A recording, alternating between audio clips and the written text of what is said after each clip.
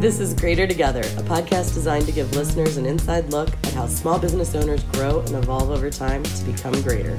I'm Rachel Kershaw. I am here today with Melissa. I've known Melissa a long time. We worked together in a different life. Yeah. But today, Melissa's the co-founder of Haven Collective. You want to tell us a little bit about Haven, what you guys do here? Yeah, thanks so much for having me. I'm really excited to do a podcast with you based on our former life. It's funny to think, of us here now recording a podcast. But now it's really awesome to know you on this entrepreneurial journey as you're on the same journey and being able to call our own shots. It's been fun. Here at Haven Collective, we work with entrepreneurs every day. So the majority of our members either own their own business or are someone working from home for another business, and our goal is really to help create community and coworkers and all the fun things that you get being part of a company, but you can actually have them here at a co-work on your own terms with all the fun amenities like yoga and meditation and on-site childcare and fun events, and really just taking the whole idea of co-working into a more life balance situation, because you're not just workers, you're people too. So how do we develop you personally and professionally? Absolutely. And I do think it's a big need. Working from home can get isolating and draining, so it's nice to have places like Haven to come. Thank you. So you know the drill. There's basically 3 questions. So question number 1, let's just jump right in. What scared you when you first started out but doesn't scare you anymore? We could do a whole podcast on things that scare me. But the biggest thing was really competition. Co-working is an awesome concept. There's a lot of them popping up everywhere. There are a lot of co-working spaces in Columbus. Yeah. And at first, I saw every new one popping up as taking away from my potential business, as, am I going to be able to keep up? Am I going to have a space that's as nice? I don't have the means of some of these larger developers. And really, it's turned out to be the best possible thing that we did not approach the problem the same way as the bigger companies and the people with more means could do. Haven definitely doesn't feel like a big company. It definitely doesn't feel like working for some 2,000 person space. And thank you. That's really what we aim to do. We wanted to make sure that it always feels warm, inviting, unintimidating, because of all the reasons we said earlier. Like, working from home by yourself is hard enough, but we all need structure and some routine and some comfort, and I think that can be provided by your physical space. So, at first, I was afraid that those other co-works were going to be able to provide that, and really have come to learn that if you're really focused on what you're trying to deliver to your customers, on your user experience, you don't really have to worry much about competition, because what is right for your customers is right for your customers, and if it's not right for someone, they're probably not your customer. Make sense? Absolutely. Yeah.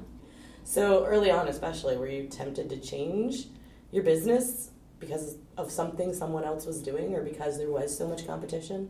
So I won't say who it was, but early on I made sure to connect with other entrepreneurs in the Columbus community that were really doing it right. And advice that I got from one of them was to not even pay attention to my competition.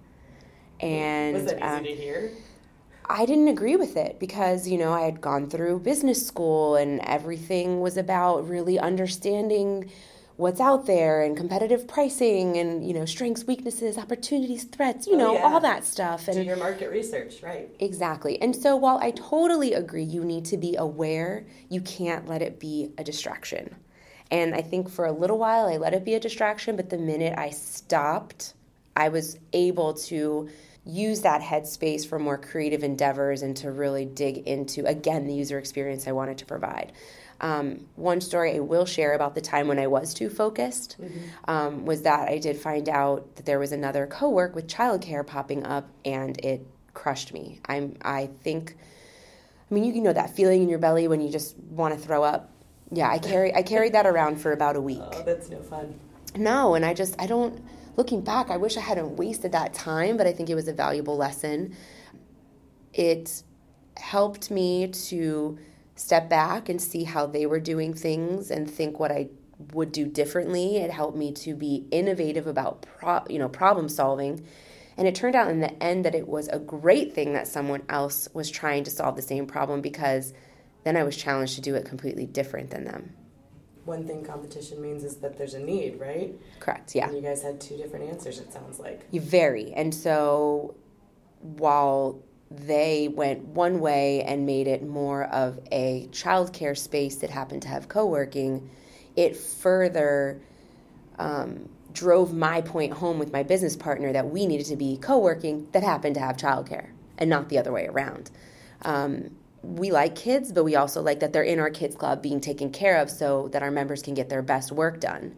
It is less about the kids, it's more about the parents. Like, that's who we're serving. Yeah. Nice. I mean, the kids have a great time and they're very well taken care of. And, we want it to be a space where parents feel really, really confident that their children are, being focused on.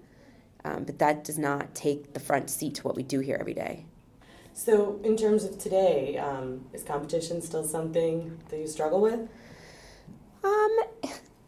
I'm really proud of myself because just yesterday, of course, Columbus Business First announced that WeWork is looking to come into Columbus. Old Melissa would have been nauseated and, oh my God, what am I going to do? New Melissa's like, awesome. WeWork has seen that Columbus is where it's at. This city is amazing and it's getting national recognition and we're on the right path because co-working is amazing. Yeah. And honestly, I knew that for every person who would walk into WeWork, about half of them would be like, this is not for me. Let me run toward Haven. Awesome. That's a great idea. It was just I actually, in that moment, the fact that I was able to just swipe and delete it and not even read the article was a total change for me. That's definitely a healthier mindset. Yeah. So, question number 2. What you used to spend a lot of time on, but today not so much? Oh my goodness. I think in the beginning, social media was, I think many entrepreneurs, it just took up so much time and every post was so thought out and every word. And I think it's because we want so badly to share our vision with the world. And it's this awesome resource that's free. Mm-hmm. It's a tool that can level the playing field to a certain degree. It's a platform for getting your message out. And you want it to be on brand and on point. Oh yeah, it's a small business's best friend. It really is. It can also be your mental health's worst nightmare. Absolutely. It can take up all your time. It really can, and it did for a long time. And I think it was necessary at the time. We attracted many of our first members that way. We got word out about what we were doing that way. So thankfully, it's a tool that exists. Mm-hmm. However, I think social media is easy to hide behind. It's much easier to post something from the comfort of behind your screen than it is to get out there and look someone in the eye and tell them what you're doing. Yeah, it's check, I did something, I promoted my business today. Did you really? Because if you can't get in front of people and talk about this amazing thing that you've hitched your wagon to, that was a big shift for me, just knowing that I had to come out from behind the social media feed, that it wasn't going to be as perfect as some of these Instagram stars and all these people with large follower counts, and that it didn't have to be for me to be successful. That was big for me, just getting out from behind that and getting more out into the public and focusing more on interacting with people in person, and then also interacting more on social, worrying less about the posting and worrying more about getting to know people. The actual engagement. Yes. The other magic word, right? Well, that's fun. And being that I'm a salesperson, never before have salespeople had tools like this. So it was fun to explore what sales could look like when you could easily click around enough to find a new Instagram bestie, Yeah. So how much time do you think you spent early on? Just on social media? Just on social, yeah. Probably 8 to 10 hours a week. It's a lot of time. And I'm adding my time and Danielle's time because she's a much stronger writer, so she does our blogs, she works on our newsletters. Of course, we don't just do Instagram, we have Facebook, we have LinkedIn. There's a lot of components to it, so actually it's probably more like 10 to 15 hours. As I say, you guys put out a lot of content. If that was only 10 hours, you're a machine. Danielle is a machine. That is true. I can caption my heart out. Like you sit me down in front of a 30-day list of posts, and I can caption them all in probably an hour. Wow. Yeah. It's, you know what though? We know our brand and our brand story and what we stand for. It is natural now. Yeah, that makes sense. We know what our users are experiencing, what they need, the encouragement we want to give them. It's just not something we have to think too hard about anymore. So in addition to the just sort of finding your groove in terms of talking about your brand, are there tools or systems that you put in place that help you save some of that time? Yeah, so there are a number of systems that will help you, like Planoly, Later, Hootsuite, any of them. And I think, depends on who you ask, most social media managers will tell you to do everything manually. But my mind is more technical than that. I like Later. Short answer, I like Later. Because I can see everything outlined, I can caption everything, I can see the story we're telling, and it helps me to understand where there's holes in our content. So finding that tool and starting to use that tool has been wonderful. Also, dividing and conquering better, with my focus on sales and Danielle's focus on marketing, it has been very freeing to hand off the reins to all marketing efforts and be able to focus really on the engagement and the follow through of what's happening in our marketing. So how much time do you think you spend now? On marketing? Or on social media? On social media, probably an hour a week, maybe 2. That is a whole lot less. That's Yeah. like a tenth as much time. Yeah, it's fabulous. It's been so, so good for me mentally. Was there any impact that's cutting your hours in 10. Yeah. Our follower count is not rising as fast. Our engagement is not as high, and I'm okay with it. I think that the work that I'm able to do in place of that social media work is more important. Like, it has just allowed me to think more about serving our current customers, really hearing from them what they need, thinking through how we're going to grow based on their needs, all the things that are hard to do when you're just chasing after the next follower. Absolutely. And followers don't always turn into sales either. So, no. At the end of the day, I think that's why people want followers, is for sales. So in terms of that actual bottom line, has it changed anything? Not at all. If anything, you can just never go wrong when you just focus on your current customer. I like it. My only goal is to make them have a productive, happy day. Well, what's the quote? Something about attrition is much cheaper, to prevent attrition than to... retention is way easier than acquisition. It's just, you can say it a bunch of different ways, but serving your current customer, you will never lose. Sounds good to me. All right, question number 3. What did you let go of? Letting go of control or straight up outsourcing.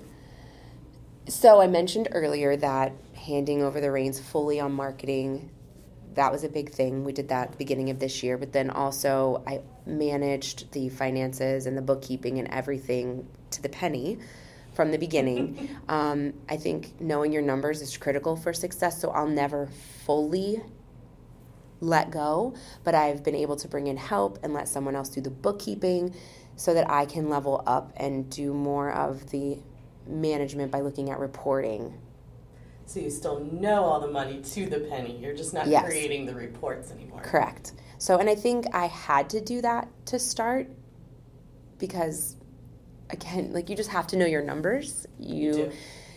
It has helped me to understand the ebbs and flows of our seasonality, to understand our, I could go on and on. Just the metrics, numbers don't lie. They don't, but as someone who made a lot of reports throughout their career, I gotta say... You can tweak them. Yeah.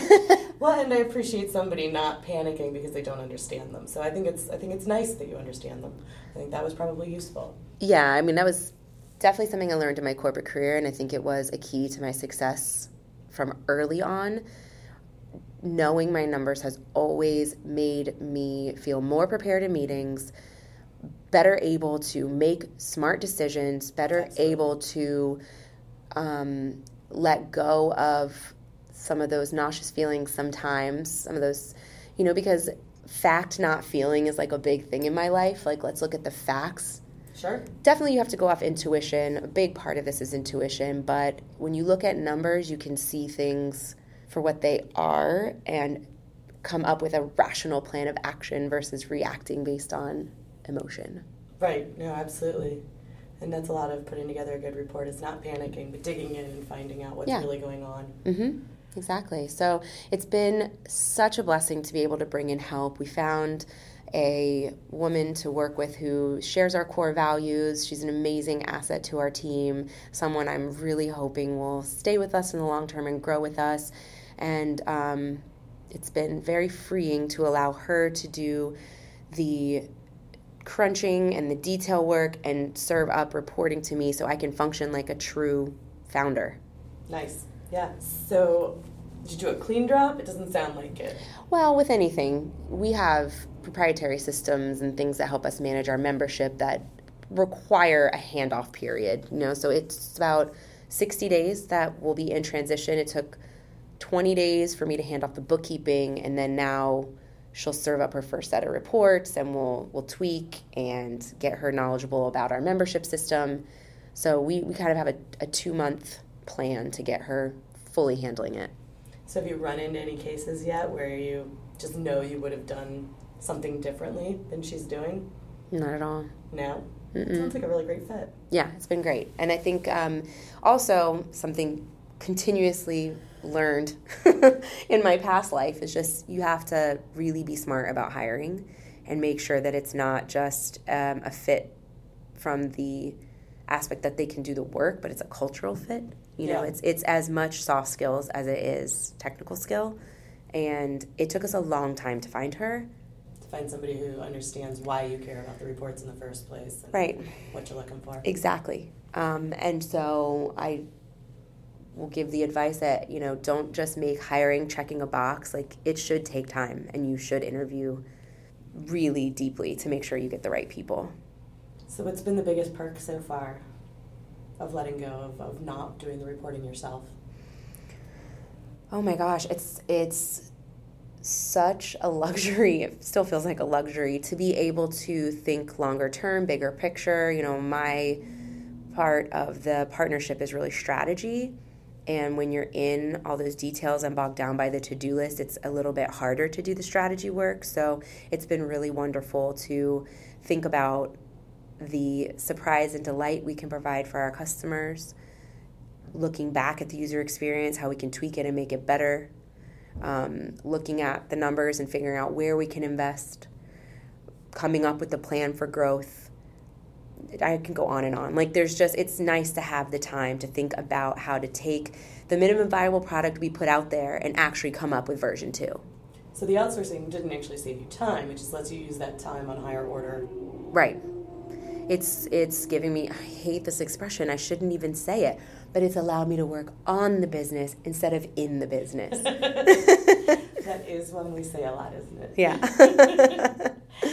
So if there's one thing that you want to say to anybody who's listening to sort of help them on their own path towards growing as a business owner, one sort of takeaway from everything we've talked about, or more than one, whatever you got. Because I have the distinct pleasure of working with so many entrepreneurs every day, the common theme is perfection. I think there is a lot of that in entrepreneurial circles. There really is. And naturally, this is your baby. You're putting it out to the world and you're proud of it and you understand it at a level that no one else does. But at the same time, I think it's kind of bullshit. I do. Who do we think we are? We're just people, and everybody has the same struggles.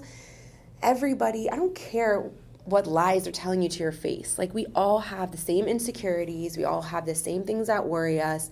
And it's just so much easier to be real once you let go. letting go and being real, you can learn so much. You'll attract more authentic people to your life. And people do business with people, not companies. And so I found that when I was able to shed this perfection and this idea that Haven had to be like a WeWork. Haven's way prettier. Thank you. Once I was able to shed that idea of perfection, that imposter syndrome, some people will call it, Sure. The most amazing people have come into my life. It's kind of like, oh, wait, you're real, so am I.